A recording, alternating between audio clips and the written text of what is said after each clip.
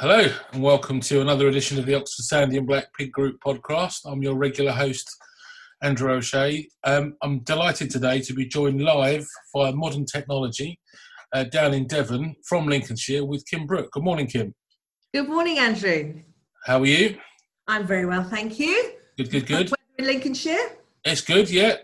A nice day again, which is good.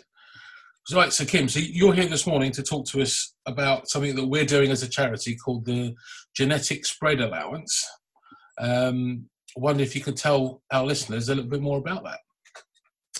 Yes, the Genetic Spread Allowance is something that we as a charity have been talking about for a while, and it's something that we wanted to give to our supporters of our charity.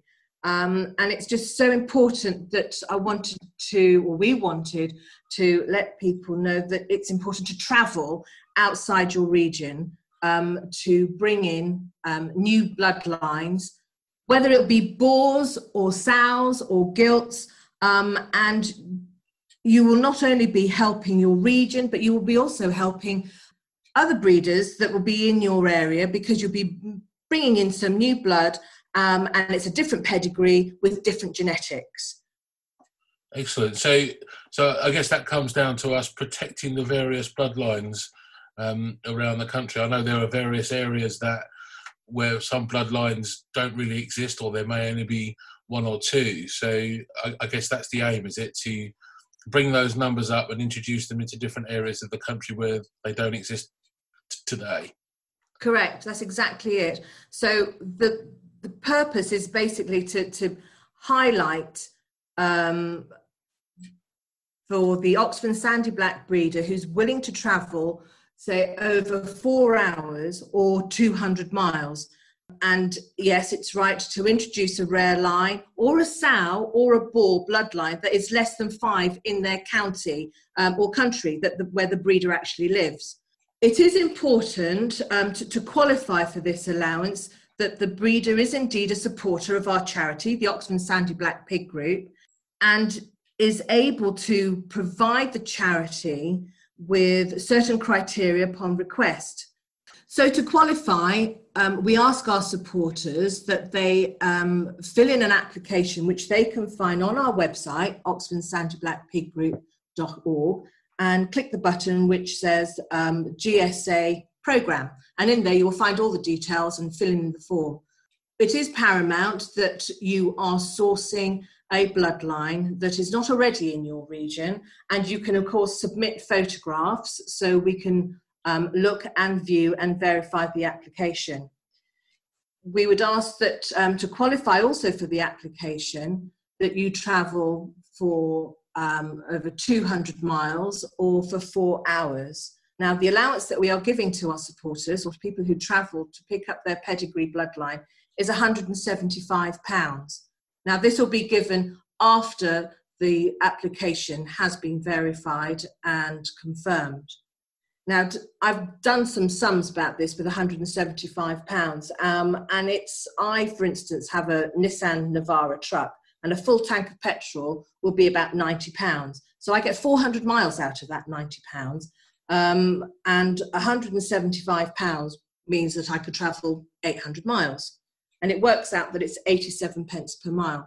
Now, it's not just for the petrol. It is, of course, we can understand it might go towards staying overnight somewhere, but it's something to put in your pocket to help bring our bloodlines and spread our bloodlines around, and just help with the pedigree of different genetics to spread around the United Kingdom. Yeah, so it sounds like what you're saying. We're encouraging people to travel further afield rather than just rely upon someone that's half an hour up the road that may have a registered pig because that's what they want. It could be a common bloodline in that area. Therefore, we're asking people, look, we will help you with some of the finances because we appreciate, money is tight in this day and age, and, pushing people just to travel that little bit further to ensure that we protect and preserve those bloodlines. Correct, absolutely so. I mean, I've been hearing quite a few recently of the last coming months that people have got a large, good pedigree breeder that's near them, And that's all well and good, and it's lovely. But if they could just travel, and they know that there is a boar or there is a sow in pig that they would love to travel to go and pick up, but it's putting them off because they just cannot and will not travel those miles. And I'm hoping with the little bit of incentive we can do that and get them to travel, purchase their boar or their sow or their gilts, bring them back up in the region. And also they're helping the breeders that are already in that region. And so you're mixing up all the genetic pots and the bloodlines, and hopefully it will help us to encourage more people to do the same. Yeah, so I mean, obviously, so then when this new bloodline's in that area, that person will then be breeding from them. So we shouldn't be putting people off from travelling those short distances to pick up bloodlines. And obviously there's always the need for weaners for meat. What we're talking about is spreading that diversity, and then once that bloodline's in that region, encouraging that breeder to then reach out to other breeders in the area to take on their stock as well, so that bloodline becomes more prevalent in that area as well. Exactly, Andrew. So that is our aim. I mean, we've already helped people in Scotland, for instance, over the years, where we've populated the bloodline and the breed in Scotland. We've also introduced 3 new breeders, I think 4 now actually, in the north of England. And we've got somebody that's down in West Wales, deepest, darkest Wales, down there that's taking on bloodlines. And these people are travelling and they're bringing in new bloodlines and they're bringing in a new boar.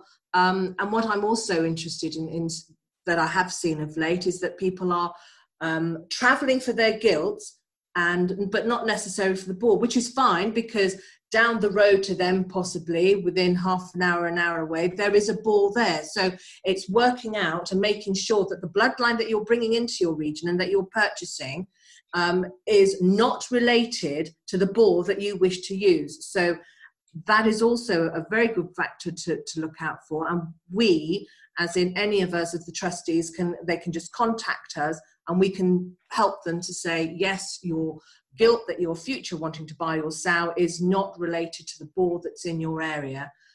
Because the last thing we want is for you to travel all those miles, come back and find that you're the sister of the boar that you wish to use that's down the road.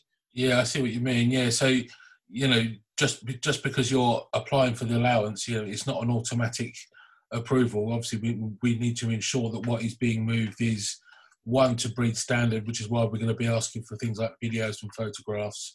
We'll be comparing the bloodlines to make sure that there is no too much inbreeding. So this all sounds fantastic. It's a good program. When is it going to go live? We're hoping, everything's all been approved. So we're looking at towards the end of this month. So what I would like to ask everybody is that they just keep an eye on Facebook when we're announcing it, on our website, on Twitter, on Instagram, and we will just be rolling it out on all of our social media platforms, Andrew. Excellent. And of course, if anyone's got any questions, they can reach out to you or any of the trustees, myself, yourself, Sean Thomas and Francis Payne. Absolutely. And I'm also the regional representatives up and down in the country for the group will also be on hand to help with also sourcing and finding breeding lines for them. So it's just a way of encouraging a good network of communication, so our supporters feel comfortable with what they're doing, getting a way of getting to know us as their trustees or getting to know the regional reps. So it's I'm hoping that it's going to be positive and a good way forward in helping the breeders and the bloodlines. So thanks very much, Kim. So obviously this is our first programme as a charity, and I believe this aligns to our ethos. Is that correct? It is. I mean, it was, as you mentioned previously, it's been a long, hard slog for us to be getting the charity status, and it's proved for 10 years of the support that we've had from all of our supporters on the Oxford and Sandy Black Pig Group, that the charity's ethos and the focus is basically to support, inspire, educate and enthuse individuals about our breed and to give guidance to our supporters. And it's without our supporters that we wouldn't have been able to have gained our charity status. So it's, again, a an opportunity to say thank you, and we hope that this genetic spread allowance can help each and every one of them out there. Thank you, Kim. Thanks very much for your time this morning, and I look forward to chatting with you again on a similar podcast in a year's time, where we can feed back to our members to show the impact this program's had. Brilliant. Thank you very much, Andrew. Goodbye. Thank you very much. Well, that brings us to the end of this podcast. Thank you very much for tuning in. As always, if anyone has a topic or an item of discussion they'd like to bring to a podcast, please drop me an email, andrew@oxfordsandyandblackpiggroup.org. Until next time, I've been Andrew O'Shea. Happy pig keeping.